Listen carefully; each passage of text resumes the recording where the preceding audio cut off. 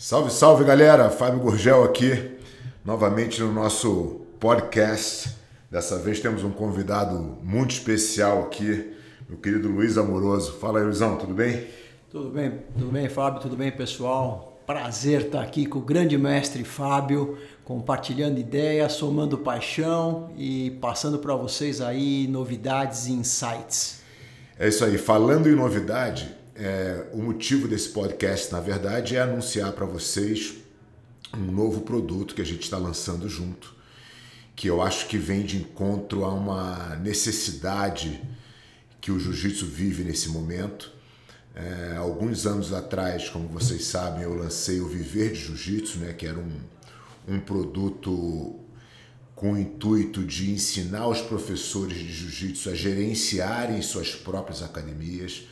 A gente teve muito sucesso, tem tido, né, o produto ainda continua tendo seus lançamentos aí ao longo do ano e a gente já está em centenas de academias usando essa metodologia de gestão, e muito dessa metodologia que eu coloquei no Viver de Jiu-Jitsu eu aprendi com o Luiz anos atrás, quando ele me ajudou a aprender a gerir a minha própria academia. A gente entende que hoje o mercado pede uma coisa diferente. A gente vê muitos profissionais querendo abrir suas próprias academias de jiu-jitsu, mas com muito pouca informação. E aí o que a gente vem agora é justamente tentar esclarecer um pouquinho desse processo. E o Luiz é o cara mais qualificado para fazer isso junto comigo. Acho que ele tem uma experiência vasta aí na questão de gestão e montagem de academia. Dá um briefzinho, Luizão, do que você já fez aqui nesse mundo de academia, nesses tantos anos, né? Então, vamos começar um pouco da nossa própria história. Que quando a gente começou a trabalhar, não é assim, nós construímos um modelo junto. Na verdade, eu tinha uma experiência em relação a alguns aspectos específicos da operação que não se restringem ao jiu-jitsu, mas ao comércio em geral, eu diria, na venda de serviços, né? E o que foi bastante interessante é que naquele início de trabalho você tinha muito claro a visão de negócio, mas você não tinha as ferramentas desenvolvidas para o trabalho de venda, que você entendeu com muita clareza que é o que? É um processo artesanal, é vender um a um, né? A gente costuma brincar que alunos saem de 10 em 10 e entram um a um. Infelizmente, né? É uma verdade. É uma verdade, e a gente precisa estar preparado para isso. Mas naquele momento, o que foi bastante interessante é que a tua visão de negócio, o caminho e para onde você queria chegar estava muito claro. E com isso a gente conseguiu desenvolver com muita especificidade e eficácia as ferramentas para você gerir e transformar aquilo que já estava projetado no teu objetivo como realidade. E agora o que a gente está conversando bastante, e eu acho que é bastante interessante, você já levou, né, aos empreendedores do jiu-jitsu as ferramentas. E chegou o momento de levar para eles agora as informações para que eles também tenham essa visão empresarial. Então, o que a gente está conversando bastante é que só ferramentas e boa intenção não é suficiente. Você precisa ter a visão empresarial. Então, o que eu estou trazendo, né, para nosso trabalho junto, mais uma vez, é a experiência de mercado. A experiência de ter implantado um grande número de academias, de estúdios, boxes, e com isso eu aprendi um pouco da dificuldade que as pessoas têm nessa transição de carreira de professor, de gestor para um empresário, né? O que a gente está conversando aqui é o negócio, e isso é bastante interessante porque é uma oportunidade de dar um outro salto em termos de resultado que vai impactar diretamente na rentabilidade. Não, você falou com muita propriedade. Na real, quando a gente começou a trabalhar, o que eu tinha um sonho de ter uma academia, eu adorava aquele ambiente de gestão, mas eu tinha zero conhecimento técnico. Meu conhecimento era 100% empírico das academias que eu tive ao longo da minha vida, né? Desde a minha época no Rio de Janeiro. E o que você me trouxe foi justamente essas ferramentas que eu precisava para desenvolver o meu negócio. E era exatamente daquilo que eu precisava naquele momento. E eu acho que hoje o mundo do jiu-jitsu precisa exatamente do que a gente está desenhando junto aqui, que é um conhecimento mais a fundo do negócio academia. As pessoas, na real, elas vão montando as suas academias, vão tendo seus alunos e vão ali tirando dali o seu sustento, na maioria das vezes tirando tudo que a academia gera como aquilo como forma de salário, e esse amadorismo me lembra muito a época do fitness no Rio de Janeiro na década de 80. As academias de ginástica no Rio de Janeiro, onde as mulheres mais preparadas treinavam, eram em salas comerciais. Você entrava num prédio, quarto andar, abria uma porta, tinha lá as caneleiras, os bastões de madeira, os pesos de mão, e ali que se moldava os corpos do Rio de Janeiro, vamos dizer assim. E você vê a evolução que o fitness teve com a entrada justamente de ferramentas, de técnica, de conhecimento de gestão, de negócio. E são as gigantes academias que a gente tem hoje espalhadas aí pelo Brasil, né? Eu acho que o jiu-jitsu está vivendo um momento pré essa explosão. Eu acho que as academias estão se estruturando, as redes de academias de jiu-jitsu hoje têm a preocupação de entregar um melhor serviço, atrelados a uma metodologia que faz com que a gente consiga atender muito mais gente do que a gente conseguia anteriormente, e isso vai mudar o mercado, né? Então, como é que você se prepara para esse mercado novo que vai aparecer? Não, muito bacana assim, a tua visão e o teu entendimento da história, e até eu acho que a gente pode traçar um paralelo com o que está acontecendo com o mercado. Eu diria fitness, eu não chamaria de academia, ou não chamaria de estúdio, ou de artes marciais, ou fitness, ou de atividade, né? O que a gente observa em termos de grandes tendências? Então, até um tempo, tudo era academia. Uhum. Essa sala no Rio de Janeiro, que ainda existe muitas no Brasil e no mundo, né? Existem muitas ainda nesse mesmo modelo. Mas o mercado, até então, vamos colocar 10, 12 anos atrás, ele tinha uma oferta relativamente única. O que a gente conhecia como academia era essa tal sala, que depois cresceu um pouquinho, teve uma musculação. Mas isso era uma proposta única para diferentes perfis de pessoas. Então, ele não falava especificamente com nichos. O que a gente observa ao longo dos anos? O mercado foi se estratificando em nichos. Então, a primeira mudança, a primeira grande revolução, depois da evolução, foi o surgimento do mercado low cost, que deixou todo mundo sem entender, né? Em pânico, achando que o mundo vai acabar em low cost. E quando as pessoas começaram a pensar que o mundo vai acabar em low cost, começa a crescer um outro mercado, que é justamente o mercado boutique, que é o oposto desse leque. Então, o que a gente observa assim, é um posicionamento de nichos. E aí, quando a gente fala do nosso trabalho aqui, eu diria assim, nós não estamos falando de academia, nós não estamos falando de jiu-jitsu. Eu diria que o que nós estamos entendendo um pouco, e eu vejo muito, por exemplo, o trabalho que nós fizemos um trabalho já com esse pensamento de que nós não somos academia, nós não somos low cost. Nós somos muito mais para um estúdio e boutique. No caso da tua academia, boutique, com certeza. Mas com as pessoas que a gente está conversando aqui, se você for pensar, vamos deixar um pouquinho de lado o aspecto conforto, instalação. Vamos pensar na relação. Qual é a relação média de professor por aluno no jiu-jitsu ou nas artes marciais? Um professor atende no máximo quantas pessoas simultaneamente? Depende, obviamente, do tamanho da academia, mas a gente faz uma conta de 5 metros quadrados por aluno. Se eu estiver falando de um tatame de 200 metros quadrados, que é um tatame grande, que é a realidade da minha academia, por exemplo, a gente atende até 50 alunos na mesma turma, né? Tá. Então, o que a gente está dizendo, veja só, já existe um critério de quê? De dimensionamento relação alunos-professores. Sim, com então, certeza. E esse professor sabe nome, sabe se está doente, se não está doente, conhece da vida. Então, eu vejo que esse negócio ele tem muito uma estratificação para esse lado de estúdio, onde você tem o quê? Uma relação mais próxima entre professor e aluno, e isso representa toda uma estrutura de negócio.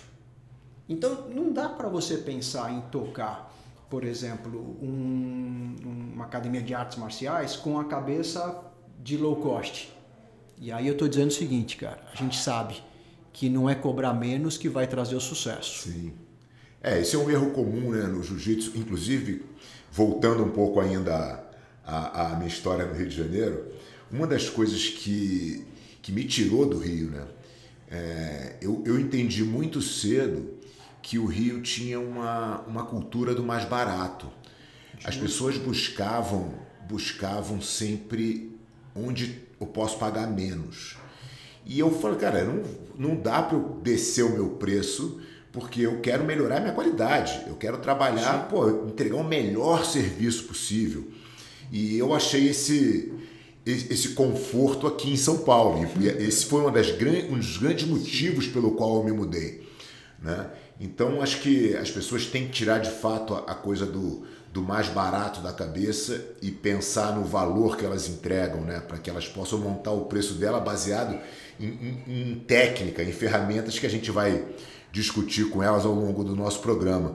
Porque tem um porquê você fazer o preço e não é pelo seu vizinho, né? Justamente, é a conversa que nós já tivemos ontem que, infelizmente, o mercado ele usa a janela para calcular o preço. Ele vai lá ver quantos concorrentes estão cobrando e, bom, de cara você pode estar copiando alguém que errou. De cara. Na maioria das vezes, inclusive. Copiando alguém que errou. E aí vem essa carência disso que a gente está conversando agora, porque você não tem um entendimento do negócio. Então, existem casos em que o preço que está sendo praticado, mesmo com a academia lotada, não gera rentabilidade. Então você partiu de um negócio que tem já uma limitação pré-estabelecida. Nem mesmo lotado você vai ter rentabilidade. Acabou, por quê? né? Porque você colocou uma precificação, por exemplo, se eu tenho um diferente área de tatame que uma academia com tatame muito maior, então se eu não consigo pôr 40 por aula, eu não posso pensar na mesma proporção daquele que põe 40 numa aula. Se eu ponho 10, o custo, existem custos fixos. Então, o aluguel ele não muda de acordo. E depois que você erra isso, né, Luiz, fica muito difícil de você corrigir, né? Porque o aluno já está pagando aquilo, como é que você vai multiplicar aquele valor oferecendo basicamente o mesmo serviço?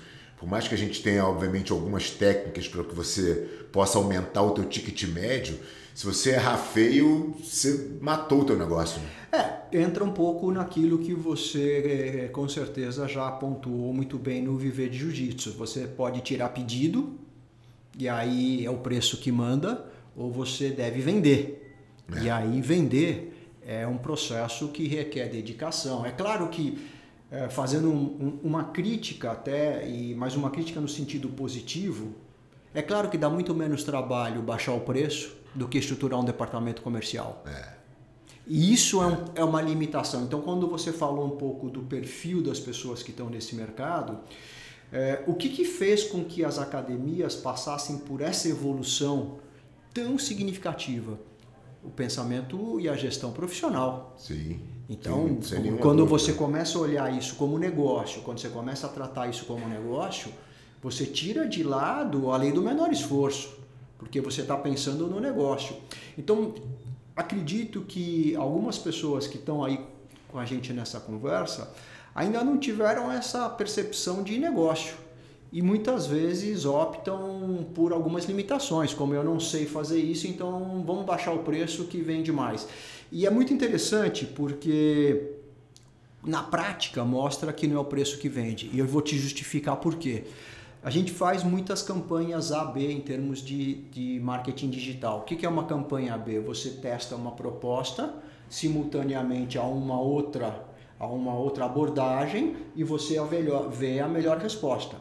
Então eu te digo o seguinte, você sabia que campanhas que falam de valor, então X reais, despertam muito menos interesse para ir mais a fundo do que campanhas que falam sobre o diferencial? Não tenho a menor dúvida. Eu tenho alguma experiência de marketing digital, tenho estudado isso há alguns anos, né? E uma das coisas, das premissas básicas do marketing digital é você gerar conteúdo relevante. Justamente. Né? E aí quando você apela para o preço, aquele impacto é que você quer me vender alguma coisa. Eu não estou querendo comprar nada. Né?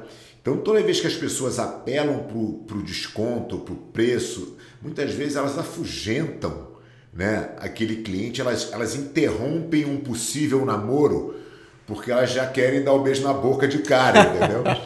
Então é uma estratégia que, embora seja muito comum, ela é falida, porque não tem como você vender alguma coisa para alguém que não quer comprar. Não, e é interessante porque dentro de todos esses processos que a gente tem, uma das coisas que a gente faz é acompanhar a qualidade do lead, né? Do contato que você recebe. E é interessante porque as pessoas que chegam a visitar uma academia motivadas pelos preços, eles já vêm com uma pré-disposição em negociar. Porque você já mostrou lá que você negocia. Então ele já vem predisposto, ou seja, a qualidade dos leads gerados por meio de promoções agressivas de valor é muito mais baixa do que a qualidade das pessoas que vêm atraídas pelos seus diferenciais. Sem dúvida nenhuma. Então isso é muito importante porque reflete também, né, todo esse pensamento empresarial. Você precisa ter muito claro, e isso é uma coisa muito bacana no trabalho que a gente realizou, porque você deixou claro para mim o seguinte, olha, eu estou cobrando isso, mas eu não quero cobrar isso, eu quero cobrar muito mais. Então, vamos trabalhar com esse objetivo, que é o que eu preciso investir para cobrar mais ou o que eu posso economizar cobrando menos. Sim. Isso faz uma diferença incrível, porque você tinha claro o objetivo teu. E no resultado, isso tem um impacto muito significativo, né? Qualquer mudança pequena numa quantidade grande de alunos faz muita diferença.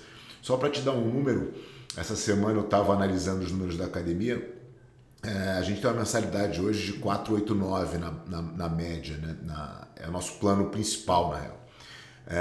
O nosso ticket médio está em 752. Porque você agrega... Porque a gente agrega produto, a gente agrega aula particular, a gente agrega evento, a gente agrega um monte de outras coisas que permitem que a gente aumente em quase 50% o nosso ticket, que já é o ticket mais caro do jiu-jitsu no Brasil. Né? Mas acho que isso é a comprovação de que a gente acertou no modelo. Né? A gente tem um modelo de gestão que a gente desenhou lá atrás e que vem sendo aprimorado ao longo dos anos, né? E que é o que a gente colocou no Viver de Jiu-Jitsu e o que a gente vai colocar agora nesse nosso novo produto. Ontem a gente bateu um papo e eu botei um texto no blog sobre o que a gente falou e teve um monte de perguntas. Acho que é importante a gente contar para o pessoal aqui, Luizão, para quem que é isso que a gente está desenhando agora, né? Quem são as pessoas que vão se beneficiar desse produto? Boa. Bom, eu acho que a gente montou aqui uma matriz bastante interessante, né? Porque nós pensamos assim, nós vamos falar com o faixa preta que não tem uma academia.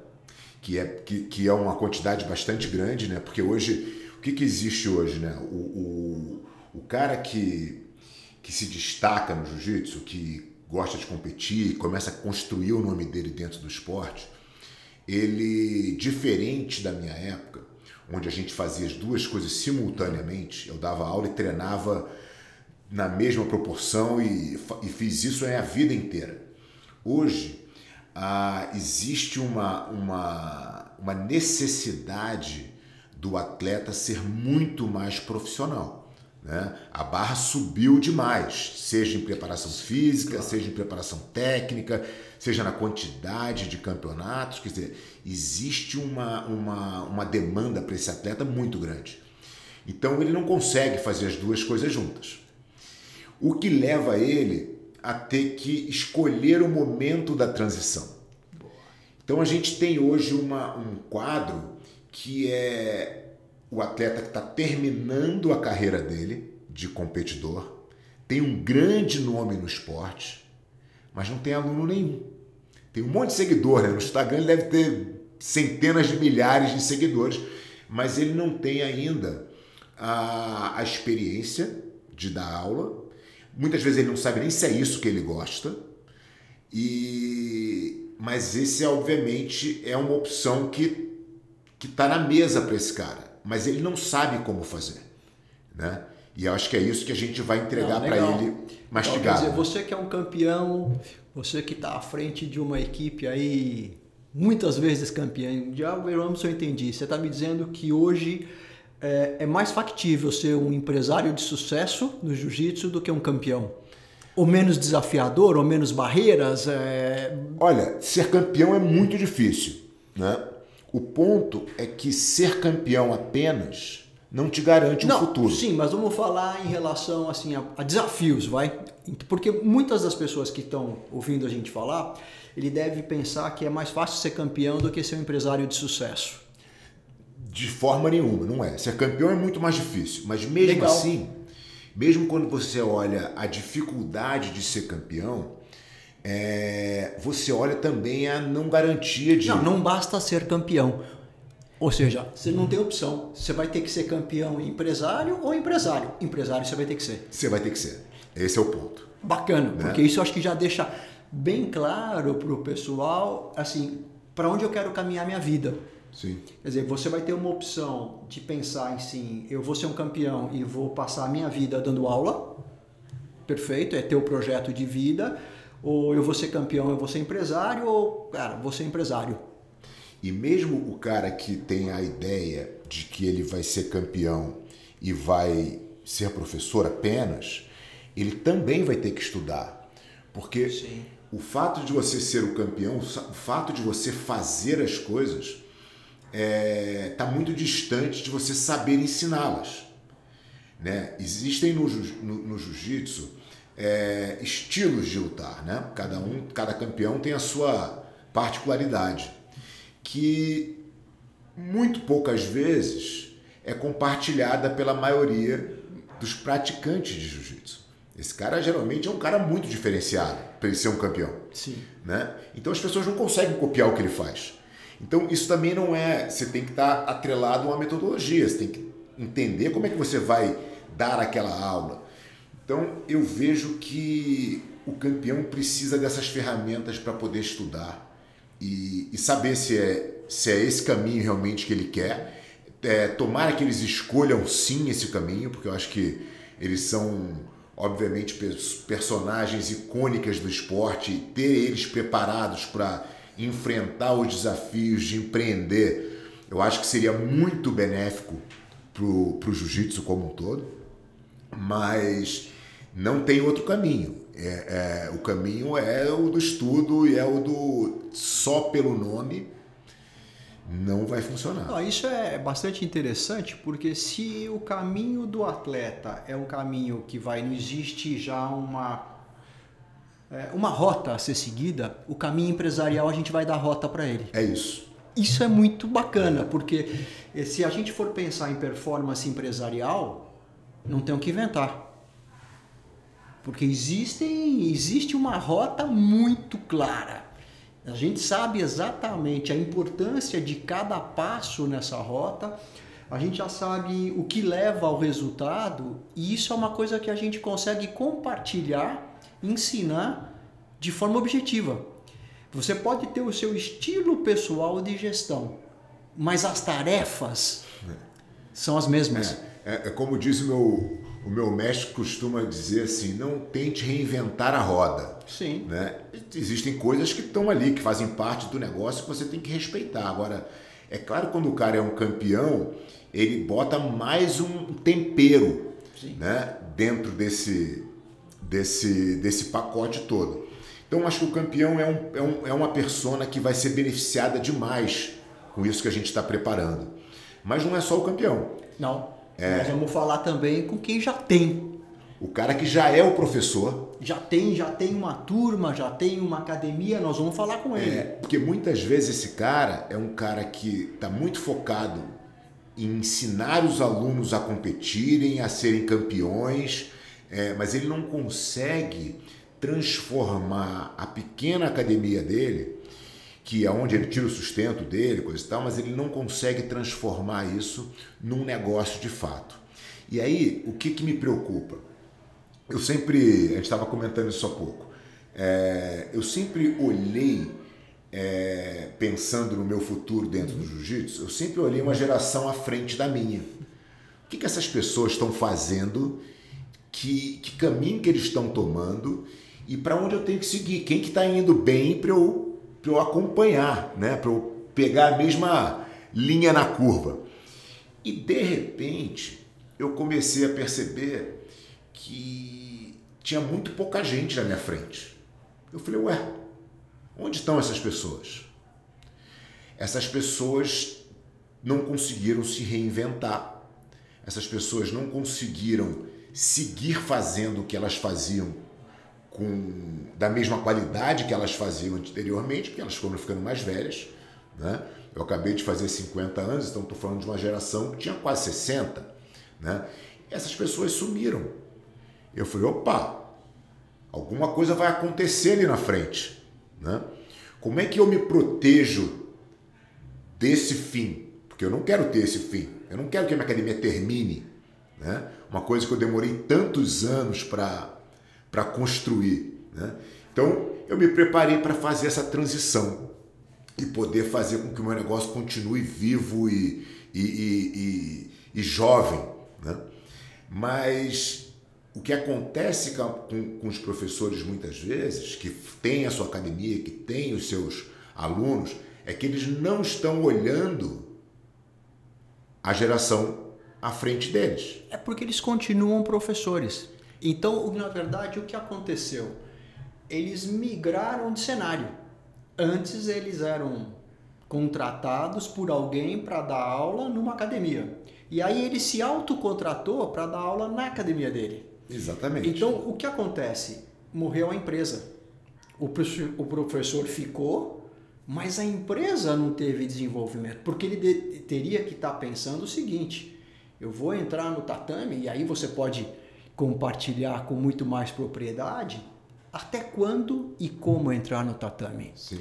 Até quando e como a sua hora é muito mais valiosa como empreendedor e gestor do que como professor, que você contrata alguém. Porque enquanto ele está dando aula, você está fazendo o quê? Cuidando do negócio.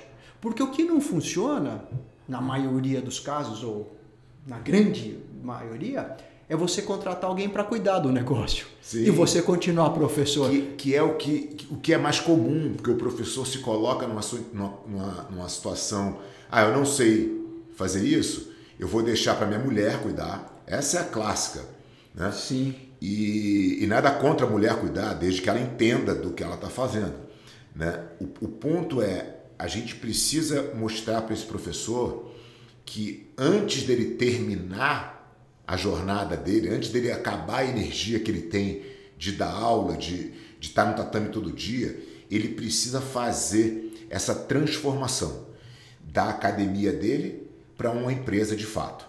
Porque quando ele constituir uma empresa de fato, ele vai poder eventualmente sair daquela operação do dia a dia de aula e realmente olhar o negócio dele de fora, né? Vai ter professores competentes dando aula lá e aquilo pode perdurar para todo sempre.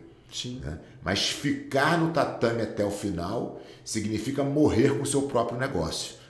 Sim, é continuar funcionário de si mesmo. Exato. Até quando? Até a Aí hora que você tiver energia para fazer. Dentro uma série de limites que você não tem, até um limite de disponibilidade de horas, né? Então a gente tem, né, o professor atleta, o atleta campeão, Sim. que quer ter a academia. A gente tem um professor que já tem o seu próprio negócio, a sua própria academia e quer transformar isso num negócio de verdade. E a gente tem um terceiro perfil, que é o cara praticante de jiu-jitsu, que ama o jiu-jitsu, que tem ali o seu estilo de vida e que adoraria ter um negócio relacionado. Assim, quando a gente fala no investidor, existem dois perfis, né? Existe o praticante, o apaixonado, que é o que a gente vê acontecer, e existe o investidor profissional, que olha para isso como uma oportunidade de negócio, independentemente dele praticar ou não o jiu-jitsu.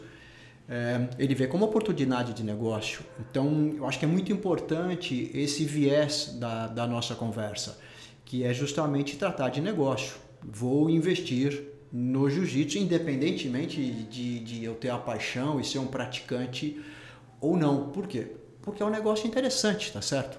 As margens são favoráveis, o risco ele se manifesta na implantação, mas é um negócio que, quando atinge um ponto de equilíbrio, ele é muito resiliente, ele é previsível, muito previsível. Você trabalha com contratos de médio e longo prazo.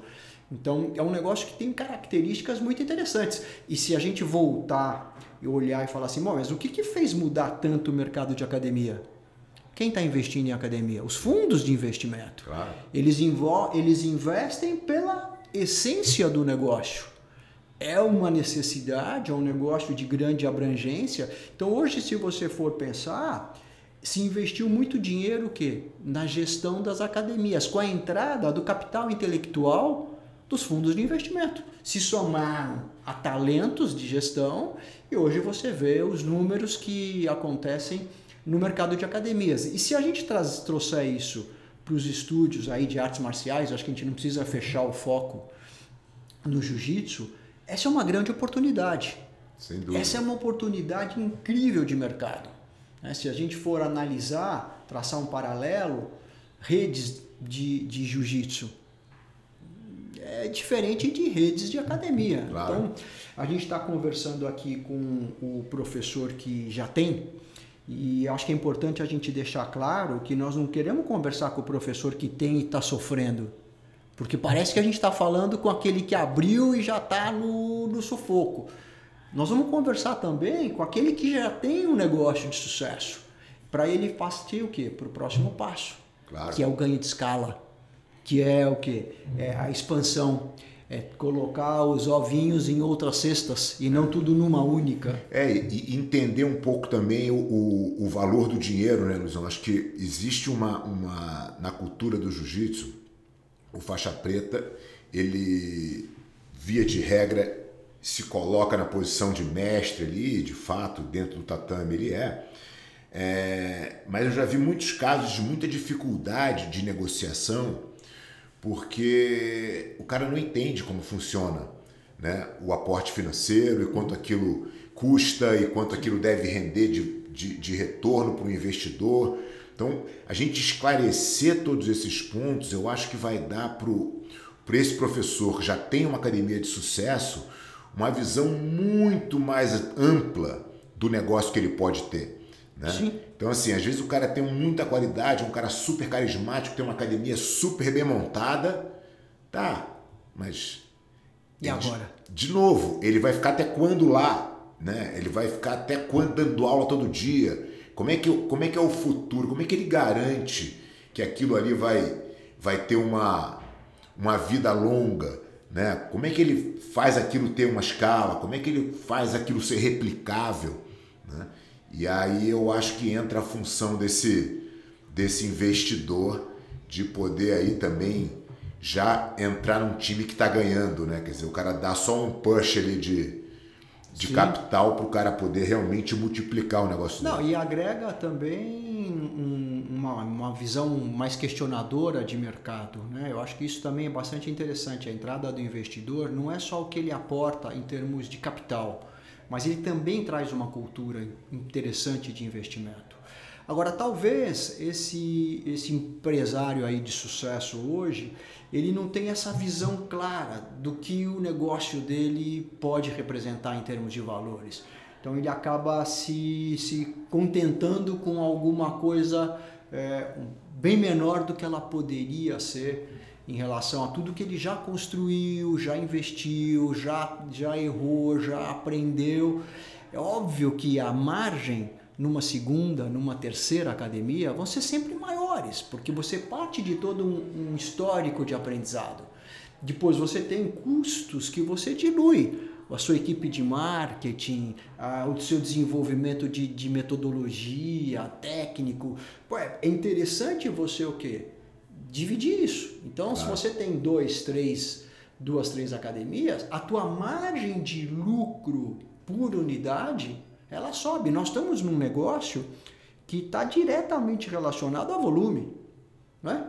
Quando você tem mais alunos, você é rentável. Quando você tem mais academias, você tem mais força de marketing, mais força de marca e você se torna mais rentável. Então isso é bastante interessante e particularmente eu vejo nesse mercado uma das grandes oportunidades, que é a consolidação de redes. Em academias, Fábio, eu viajo assim para lugares, cidades pequenas, lugares mais distantes, e você chega ali e tem sempre alguém que tem 8, 10 academias.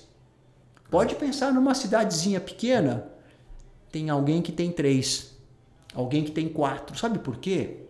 Isso vem até das estratégias de marketing, né? É o efeito swarming. O que significa isso? É que nem o Starbucks, ele nunca abre uma. Ele abre 4 para não ter mercado para mais ninguém entrar. Sim. Então você está lá com a tua academia de jiu-jitsu, para que você vai deixar espaço para alguém entrar ali perto? Não é melhor você já abrir 4? Já que vai canibalizar, que seja canibalizado por mim mesmo, né? Justamente. Por quê? Porque aí você define uma posição de mercado. E isso a gente não vê, né? Vamos pensar um pouco no perfil típico agora do empresário bem-sucedido do jiu-jitsu. Ele não tem esse tipo de preocupação ainda. Não, e o contrário, na real, ele tem essa preocupação. Acontece isso dentro da associação, dentro da aliança, quando um outro aliança quer montar na mesma cidade, normalmente quem já está estabelecido lá entende que aquilo é ruim para ele. E a gente tenta mostrar justamente o contrário. Eu falei, não, presta atenção, esse é um suporte que você vai ter. Você tem uma Fortalece a marca. São dois investindo em marketing, dois falando o nome no mesmo área. Mas as pessoas ainda têm dificuldade de compreender isso, né? Talvez olhando o que a gente vai mostrar nesse programa, eles consigam abrir a cabeça e entender que o negócio tem... Se você ampliar e se você tiver mais pessoas relacionadas à tua marca ali, tem mais possibilidades de ganho, né? Fora obviamente, todo o marketing, que é óbvio que você vai ter 4 pessoas fazendo marketing ao invés de uma, né? Sim, sim. Não, isso é muito interessante e, assim, reiterando, eu vejo essa uma das grandes oportunidades nesse mercado que a gente está se propondo a desenvolver, né? Esse projeto que é muito bacana. Realmente estimular não só aquele que precisa da virada, mas aquele que está bem, ele entender melhor talvez o negócio. Talvez o que possa acontecer com alguns desses que vão bem, ele vai bem, mas não sabe por quê. E aí ele fica com medo de replicar o modelo. E talvez isso possa ser alguma coisa. Então, se ele entender melhor o modelo, se a gente junto trabalhar com ele e falar, olha, você é sucesso por isso, isso, isso, pô, bacana. Então o que eu tenho que fazer? Replicar em outros locais similares. E isso eu vejo assim, é uma grande oportunidade nesse mercado, é uma grande oportunidade. A gente não vê assim redes de 8, redes de 10, você não vê isso acontecer. E essa é uma oportunidade muito interessante. Com certeza. Uma outra coisa que também as pessoas me questionam bastante é com relação... Puta, mas quanto eu tenho que investir? Qual é o custo para montar uma academia? Monto uma academia do zero, ou eu tenho que ter primeiro uma carteira de aluno? Né? Qual é a diferença desses dois modelos que são possíveis, né? E que, obviamente, vão estar na mesa, a gente vai discutir isso no detalhe também no programa, mas eu queria que você desse um pouco da tua visão aí, da diferença entre você ter você começar uma academia do zero e um panorama aí de investimento. Então, dentro daquela matriz, né, que a gente começou delineando os perfis, né, recapitulando aqui, a gente vai falar com faixa preta, que não tem, nós vamos falar com quem já tem e precisa de um salto para melhorar, quem já tem e vai partir para novas conquistas, falamos do investidor. A gente também vai falar sobre essa questão de tamanho, vamos colocar assim como tamanho. A gente compartilha do entendimento que existe um tamanho mínimo para esse negócio. O que significa tamanho mínimo é você poder gerir uma empresa. Se você está pensando em ter um tatame na sua garagem, esquece tamanho mínimo. Isso vai funcionar com informalidade, mas você vai continuar sendo o quê? O contratante de si mesmo. Sim. Isso não vai mudar. Então, acho que existe um tamanho mínimo que gere potencial para você administrar como empresa. Vamos falar de um tamanho intermediário, aquele tamanho que a gente entende que é o que se ajusta na grande maioria dos mercados. E também é importante a gente delimitar um tamanho máximo, porque realmente a experiência mostra que existe um ponto onde a oferta é muito maior do que a demanda. Então, você vai ter área sobrando, vai se tornar oneroso manter essa estrutura. Então, em termos de investimento, o que a gente vai trabalhar bastante? Em cima desses 3 perfis. Então, você pode ser um faixa preta que não tem academia e a gente vai mostrar para você o seguinte: olha, você pode montar pelo menos o mínimo desse tamanho.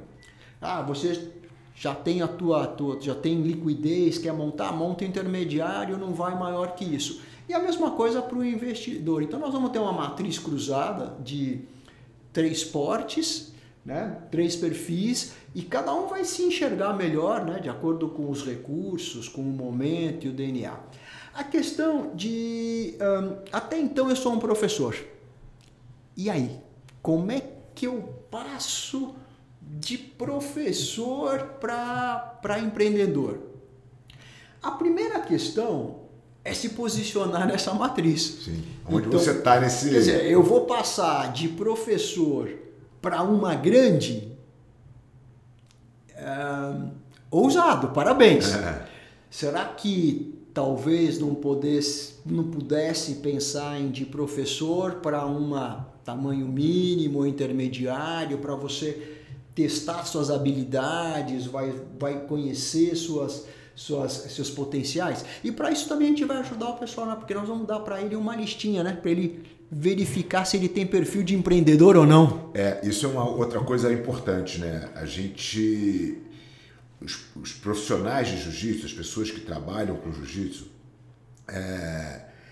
eu acredito que elas tenham naturalmente essa veia empreendedora, senão elas não teriam se jogado nessa aventura de dar aula. Porém, de você ter uma veia empreendedora, a você ter a disciplina de estudar para ser um empreendedor, tem uma diferença muito grande, né? E eu acho que o sucesso desse negócio está diretamente ligado à sua disposição de se dedicar a ele.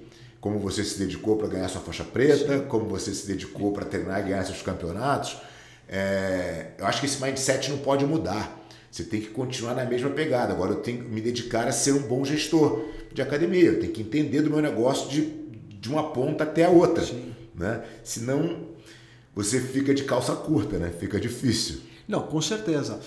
Aí você também pode contar aí um pouco da sua própria trajetória, né? Nós já estivemos juntos em diferentes cenários. Sim. Nós nos conhecemos com você, prestador de serviço para minha academia. Sim. Então era o Fábio Gurgel na transição do tatame para a empresa. Sim. Inicialmente você dava as aulas. No segundo momento já vinha um profissional sob a sua gestão, mas eu estava tranquilo na minha academia porque eu estava contratando o Fábio Gurgel. Sim.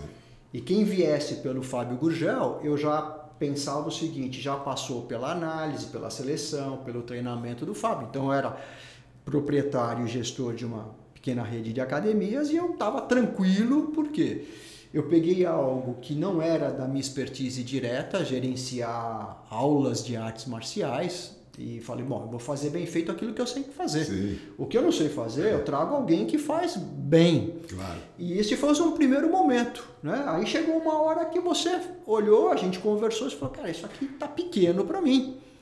Eu vou investir em ter o meu espaço. E é verdade. Chegou um momento em que prestar serviço a uma academia, a tua margem de risco é menor, mas a tua margem de ganho é menor. Porque eu, como dono da academia, queria reservar o melhor pedaço do bolo para quem? Para mim. Claro. Tá certo? Esse sempre foi um ponto que as pessoas falam, pô, eu devo entrar numa academia, como é que funciona essa relação, né? Eu sempre consegui olhar o outro lado da mesa também. Claro. Então, o dono da academia, o que ele quer? Ele quer pagar uma hora aula e receber a mensalidade integral para ele. Essa é a conta. O professor de jiu-jitsu, ao mesmo tempo, fala assim, pô, cara, eu estou fazendo o meu melhor trabalho, cativando o aluno, esse aluno é meu, né? Então, ele tem esse sentimento, mas na real não é, porque o aluno é da academia. Então, essa relação, durante muito tempo, foi muito difícil. E aí eu me lembro que, quando a gente começou a trabalhar, e eu consegui botar os meus professores em várias academias, eu conseguia, pelo meu nome e pela minha supervisão, cobrar uma aula mais cara, que me dava uma margem. E aí, no volume de um monte de horas aula, sobrava uma coisinha para mim. Mas era um modelo difícil de se perpetuar, porque o professor em si, ele sabia que ele estava numa transição, porque aquilo ali para ele não era ele ganhava hora aula, ele não tinha como... Sim. Não tinha um plano de carreira. Não tinha plano de carreira. Então isso se mostrou frágil e a gente acabou não mais fazendo isso, né?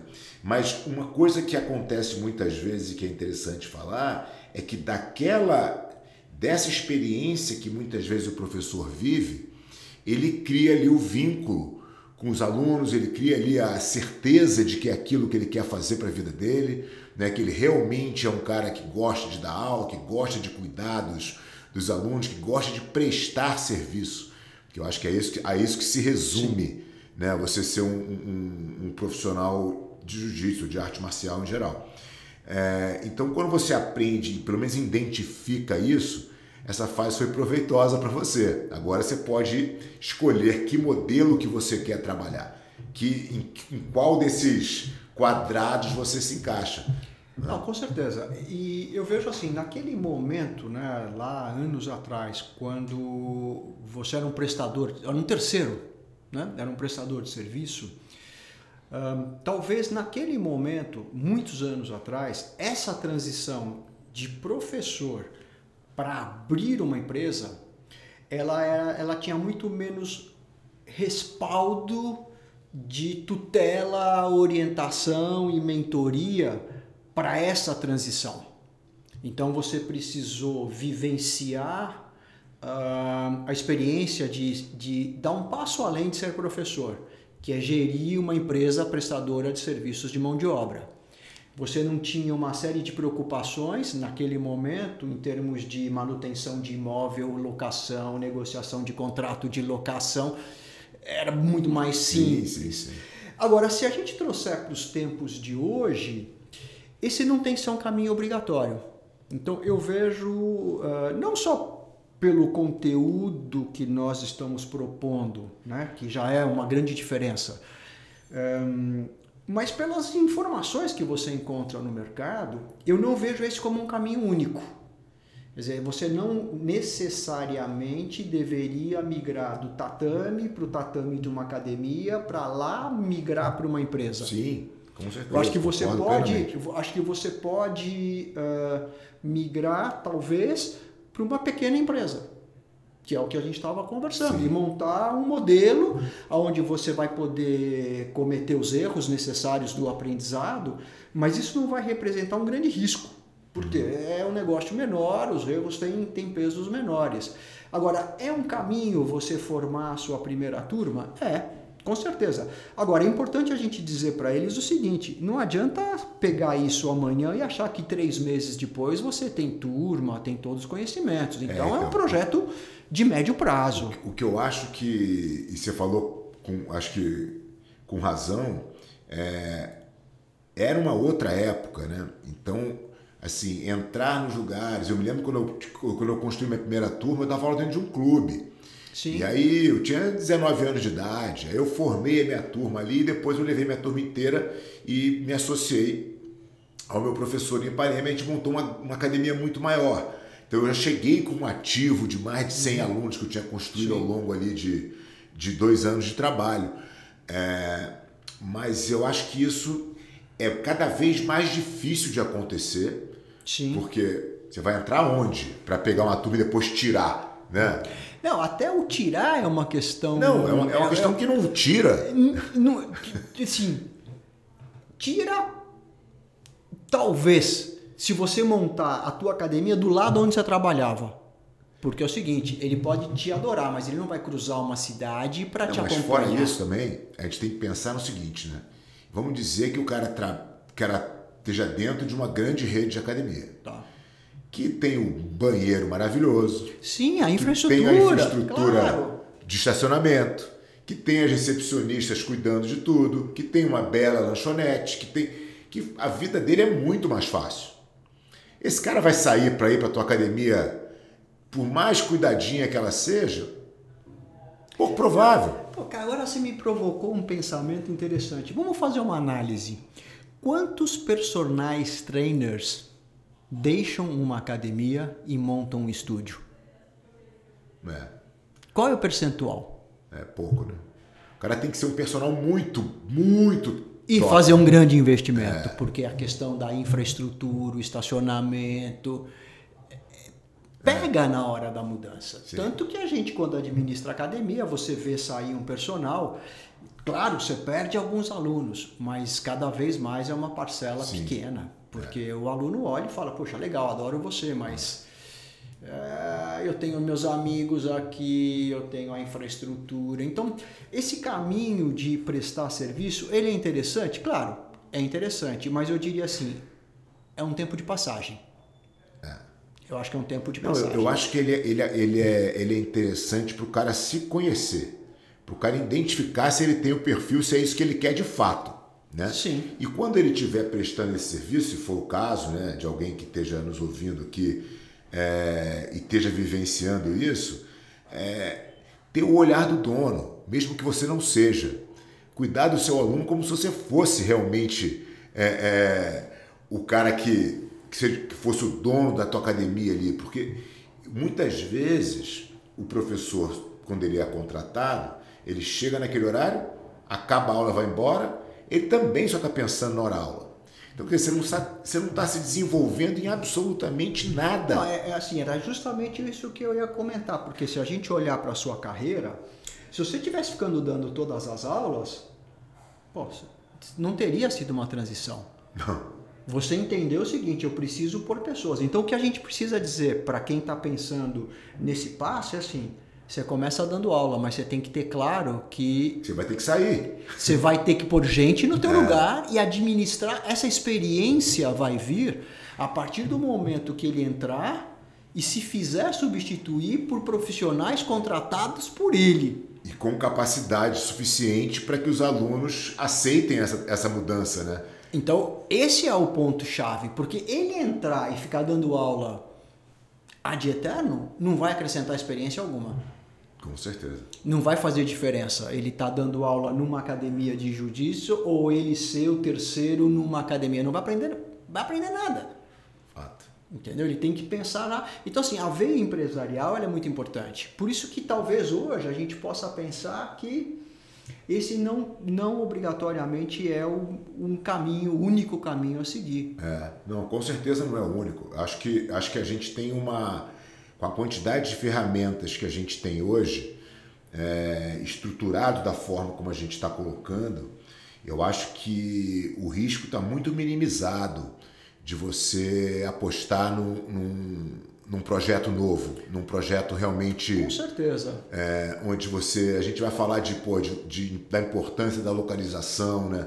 de pesquisa qualitativa da área, de como que a gente minimiza todos esses riscos, porque acaba que, dependendo, obviamente, do tamanho que foi escolhido, O break-even da academia não demora. Claro. Né? Se você fizer um bom pré-lançamento, se você fizer tudo como você tem que fazer, você vai atingir o break-even da academia com uma certa facilidade. Então, quer dizer, o teu investimento inicial é quase que... Vai ter que, talvez, alguns meses ali, botar um pouco mais para completar, mas isso começa a ter o break-even de uma forma rápida, o que traz o risco para muito baixo, né? Eu estava aqui pensando enquanto você falava, acho que a gente até pode propor para esse pessoal que está pensando numa transição de carreira, a gente prescrever a lição número 1 para eles, ou a 0. Acompanhar o Viver de Jiu-Jitsu. Porque ao final do Viver de Jiu-Jitsu, você deixou bem claro para ele o que ele vai ter que fazer como empresário. Se ele não gostar do que ele vir no Viver de Jiu-Jitsu, aí, nesse projeto que a gente está lançando, ele vai ter que pensá-lo como gestor e alguém executando o que é necessário no Viver de Jiu-Jitsu. Eu diria que se ele não gostar do que ele vai ver no Viver de Jiu-Jitsu, o único papel que vai caber para ele nessa estrutura é ou ser simplesmente um professor, ou ser simplesmente um investidor. Ou um coordenador técnico embaixo do investidor. Sim, mas aí ele vai ter um gestor. Mas aí ele vai ter que entender tudo que está falado no Viver de Jiu-Jitsu. Também, não tem. Porque o Viver de Jiu-Jitsu ele é dividido em 3 pilares, onde tem a parte técnica, né, que é onde você cuida de tudo que está relacionado ao teu produto final ali, o que é o Jiu-Jitsu, passando ali por montagem de quadro de horário, formação de quadro de professores, enfim, toda essa parte técnica. Depois a gente fala de estrutura financeira, que é como você cuida do dinheiro da tua academia, forma de pagamento e tudo mais. E depois você fala do terceiro pilar, que é o marketing digital, como é que você capta novos alunos. Se o cara não gostar dessa engrenagem, né, que é a gestão da academia, eu acho que só sobra para ele esses 2 caminhos, ou ser um professor ou ser um técnico de uma grande... Tipo assim, o que a gente já poderia dizer é, se ele não se familiarizar com o Viver de Jiu-Jitsu, esquece a ideia de abrir uma pequena. Sim. Intermediária, talvez não vá dar certo. Porque ele não vai ter função. A não ser que ele seja somente professor, entendeu? Um coordenador técnico. Mas o coordenador técnico, ele é professor, entendeu? Não cabe, né? Ele é professor. Para você ter uma estrutura num tamanho onde você tem um coordenador técnico acima dos professores, você tem que estar gigante. Isso já não fecha a conta para o investidor daí. Eu acho que não. Então a gente pode até aqui conversar um pouquinho com o investidor. Sim. Não é? Acho que para o investidor existem algumas características muito importantes, porque o investidor ele está sempre muito próximo a um faixa preta. Via de regra, quem trouxe ele para esse mundo, né? Para esse mundo é o professor. E digamos assim que não bastam as competências técnicas, tá certo? Então, o que eu destacaria, eu olhando na visão do investidor, o que mais me chama a atenção é a capacidade desse professor de se relacionar com o aluno e de realmente ter uma empatia, né? O cara que tem essa relação interpessoal de uma forma positiva, é claro que a gente já está partindo do pressuposto que tecnicamente esse cara é competente, que esse cara sabe jiu-jitsu, né? Que esse cara sabe a técnica. Depois disso, está muito ligado a como você cuida do seu aluno. Porque a pessoa que procura o jiu-jitsu, ela procura, obviamente, por vários motivos diferentes, cada um tem a sua, vai desde você perder peso até você ter uma autoconfiança, mas a gente está falando de arte marcial, né? A gente está falando de autodefesa, a gente está falando de uma série de preocupações do aluno, de inseguranças do aluno, e esse professor tem que ter esse olhar. Quando o professor não tem esse olhar e tem um perfil do campeão, que é um perfil normalmente egoísta, esse cara não é um bom fit. O campeão, se a gente tiver que pegar um campeão que não tem essa qualidade, que vai ser bem comum de achar, inclusive, a gente tem que ter colado nele um cara que tem esse perfil. Porque eu acredito também que o campeão, ele vai, a partir do momento que ele vai deixando de ser competidor, ele vai tendo mais tempo para atender o aluno nesses quesitos de empatia e de cuidado, que ele não está acostumado. O campeão é tudo para ele. Né? Ele é egocêntrico. Ele é egocêntrico. Então, quando você vira a chave para ele ser professor, e aí isso começa de fato a mudar. Né? Então, eu como investidor olharia se o meu candidato tem esse perfil, ou se ele começa a desenvolver esse perfil. Eu acrescentaria até, assim como já falando como gestor, né? Se você me perguntar dentro de uma academia, o que eu busco num coordenador? Um modelo de comportamento com o talento de replicar. Então, eu digo assim, o investidor, ele deve ter preocupação em não se associar a esse professor achando ou pensando que ele vai dar aula. Não, ele vai ter a missão mais nobre é produzir pessoas que repitam o seu comportamento. E aí o seu comportamento tem que ser no sentido que você estabeleceu. Porque se ele não tiver essa capacidade de replicar o comportamento, então o investidor se associou numa situação de alto risco. Sim. Porque se esse professor adoecer ou tiver qualquer limitação, você não tem como dar continuidade. Total. Então, eu vejo assim que é importante que esse sócio professor, ele tenha primeiro um comportamento adequado e o talento de formar profissionais.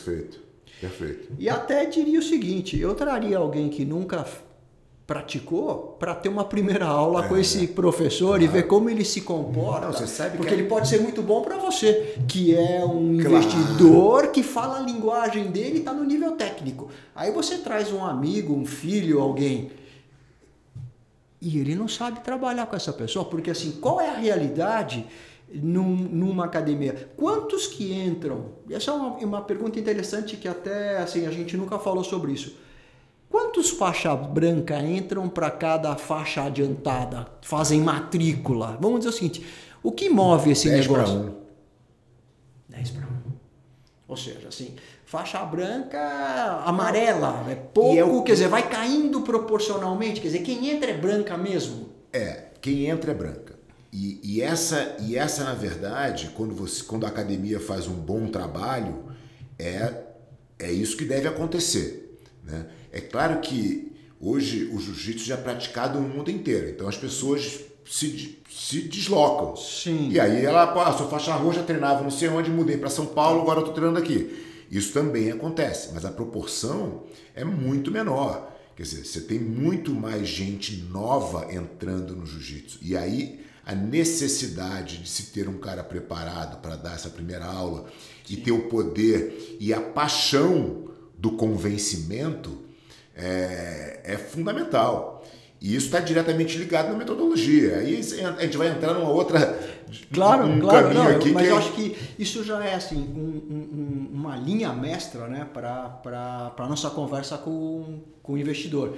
Porque nós vamos falar a língua do investidor também. A gente vai dar para ele plano de negócio, vamos dar expectativas de investimento, expectativa de retorno, dimensionamento, que a gente vai dar toda a visão de negócio.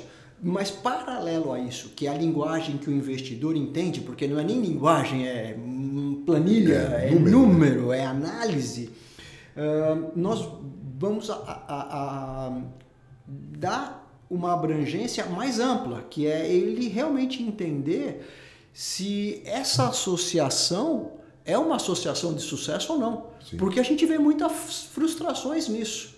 Ele pode ser muito bom contigo como atleta, mas ele pode não ter o perfil adequado para estar à frente de um negócio, né? tem uma coisa também que as pessoas normalmente... A gente sabe que pessoal é uma despesa extremamente considerável, né? Dentro da nossa pizza de despesa lá. Sim. Então as pessoas tendem a tentar fazer com o mínimo possível. Mas aí você eleva, obviamente, o teu risco, né? Quando você tem uma equipe de professores bem desenhada, você pulveriza, até porque você está pagando hora aula de qualquer maneira, né? Mas você consegue pulverizar e ter um pouco de cada perfil que atende diferentes tipos de aluno. E isso faz com que você consiga fazer mais gente feliz, né? Então, a coisa de você querer colocar só aquele cara campeão para fazer todas as funções é muito difícil de encontrar esse multi-homem, né? Que faça tudo muito bem. Então, às vezes, esse cara é o cara icônico da academia, o nome, é o pilar, é o chamariz, é o marketing, é o cara que cuida da turma mais avançado, coisa e tal. Obviamente, ele tem que entender de todo o processo e, sendo o nome principal, ele tem que saber dar uma boa primeira aula, ele tem que saber ter o poder de convencimento, mas ele pode ter pessoas especializadas naquelas funções, em dar aula para criança, em dar aula para iniciante, em dar aula para mulher, né? E aí você consegue ter ali uma equipe de professores que faz com que você realmente possa atender muito mais gente, né? Então, mas é interessante, isso mostra que o investidor necessita aprofundar um pouco esse entendimento com o potencial sócio. Por isso que a gente vai destrinchar isso para ele no programa, para que ele possa saber exatamente onde ele está pisando, né? Sim. Porque a gente estava debatendo um dos tópicos, né, do programa, que é justamente explicar tanto para o investidor quanto para o professor como é que eles devem se relacionar, né? Então, assim, como é que a gente ensina o professor a falar a linguagem do investidor? E, ao mesmo tempo, como é que a gente ensina o investidor a analisar o perfil do professor? Claro. Para ver se realmente tem o match, porque se não tiver, tudo bem, né? Você não precisa concretizar todos os negócios que chegam na tua mesa. Não, com certeza. O investidor pode optar por contratar alguém com o perfil certo. Sim. Em vez de eu ter um sócio inadequado, eu contrato o profissional adequado e vou fazer minha academia do mesmo jeito. Exatamente. Você concorda? Exatamente. E, por outro lado, o professor pode olhar e dizer o seguinte, não, esse não é o perfil de investidor que eu busco para crescer. Porque ele quero buscar esse investimento no mercado financeiro. Sim, vou levantar um capital, vou vender uma propriedade, vou investir. Então isso é muito importante, porque essas histórias não acabam bem, né? Se elas não são bem definidas no começo. Eu acho que a gente vai dar uma grande ajuda para quem quer viver de jiu-jitsu de fato, esclarecendo todos os aspectos possíveis, né? Montando diferentes cenários, não só para o professor, mas para o investidor, mas para o garoto que está subindo hoje com o sonho de um dia ter a sua própria academia, né? Acho que a gente vai conseguir esclarecer muitos pontos importantes que até hoje ninguém fez no jiu-jitsu e talvez por isso a gente ainda tenha uma carência de empresas de arte marcial com qualidade. Porque ninguém nunca ensinou, e não ensinaram no jiu-jitsu, não ensinaram no muay thai, não ensinaram no karatê, não ensinaram no boxe, não ensinaram em nenhuma. Os profissionais de arte marcial, no geral, com raríssimas exceções, são caras que fizeram acontecer de forma 100% empírica. O cara começa a academia, vai recebendo a mensalidade, vai descobrindo que desse jeito funciona melhor que do outro e descobre uma ferramenta de marketing que ele está usando, mas na verdade ele nunca teve a oportunidade de analisar o negócio de dentro. E eu acho que é isso que a gente vai proporcionar para eles. Com certeza, com certeza. Acho que tem assim, algumas coisas bastante interessantes, né? Nós vamos falar dos pilares do sucesso. Isso é bacana, a gente vai mostrar ali para eles quais são os itens que tem que estar em cima da mesa. Aquilo que constitui a base. Vamos conversar com quem está querendo trazer um investidor, quanto vale seu negócio. Então, ótimo, se eu quero me associar com alguém para dar um salto, que é em infraestrutura ou em abertura, a gente vai definir valor para isso. Precisa saber exatamente quanto vale o negócio. E é muito legal isso, Luizão, porque às vezes o cara trabalhou tantos anos para montar a academia dele. Sim. E ele acha que ele não tem nada. Ele pode ter uma surpresa muito legal de ver quanto o negócio dele vale de fato, né? Em número. Quer dizer, por que meu negócio vale tanto e tem a métrica para você ter esse número na mão. Né? Não só o quanto vale, mas se não vale, o que eu tenho que fazer para valer. Também. Isso é bastante interessante, porque você vê que quando a gente sempre fala, tem sempre as duas vertentes do negócio. Né? Quer dizer, se não vale o valor que eu gostaria ou que eu imaginaria, o que eu tenho que fazer para valer? Isso é bastante interessante. Então, assim, tem coisas bem legais, né? Essa questão que nós conversamos sobre criar um módulo intitulado Negócio, né? Que é uma visão geral, falar um pouco sobre o mercado, as oportunidades, as ameaças, o perfil do professor para empreender, o perfil do investidor, perspectiva de quanto eu posso investir, quanto eu posso ter de retorno, modelo de negócio. Eu parto para criar do zero ou eu vou selecionar uma franquia? Isso também é uma questão bastante interessante no momento do crescimento. Quer dizer, dentro daquelas coisas que a gente estava falando do transição, uma transição é o do professor eu passar a ser um terceiro prestador de mão de obra. Outro caminho é o de professor, vou abrir uma franquia, ou vou aderir a um licenciamento. Sim. Que é uma maneira de absorver conhecimento. Uma outra coisa que a gente comentou também, que eu tenho certeza que é dúvida de um monte de gente, em me associando com alguém, como essa sociedade deve funcionar, né? Ah, sim, claro. Como remunerar o capital, como remunerar a mão de obra. E aí, Fábio, assim, o desafio não está no hoje, o desafio está daqui 4 anos.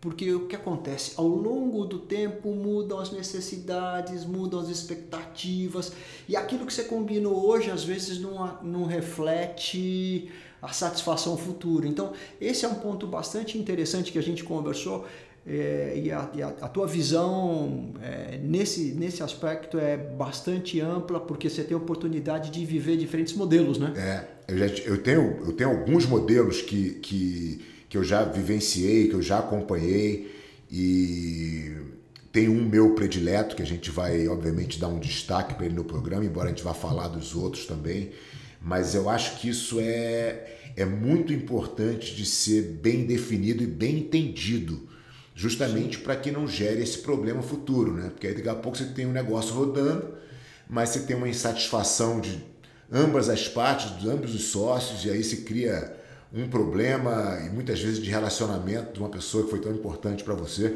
simplesmente porque você não entendeu e não soube fazer essa proporção, esse equilíbrio dentro da sociedade, né? Então acho que esse ponto é um ponto muito legal que a gente vai debater também. Com certeza, com certeza. Bom, Luzão, estamos aqui com 1h15 já de bate-papo. Pô, o papo voa quando a gente está junto aqui, muito legal. Pessoal, espero que vocês tenham curtido. A gente está preparando um material realmente, cada vez que a gente se reúne, fica mais legal. Eu acho que vai de encontro a uma necessidade que o mundo das artes marciais vive hoje. Eu acho que a gente vai conseguir criar oportunidade para os profissionais de arte marcial terem um sucesso muito legal, um plano de carreira muito legal. E eu estou mais do que animado para fazer isso acontecer o mais rápido possível. Então fica ligado aí nas redes sociais e o Luiz também tem os canais dele, então segue por lá, segue por aqui, que a gente vai estar postando bastante coisa aí nesse aquecimento antes da gente lançar um produto que vai ser, tenho certeza, muito bacana para todos vocês. É isso aí, Fábio. É isso aí, pessoal. Se prepara porque vão vir emoções pela frente. Isso aí, Luizão, muito bom. É isso aí. Valeu.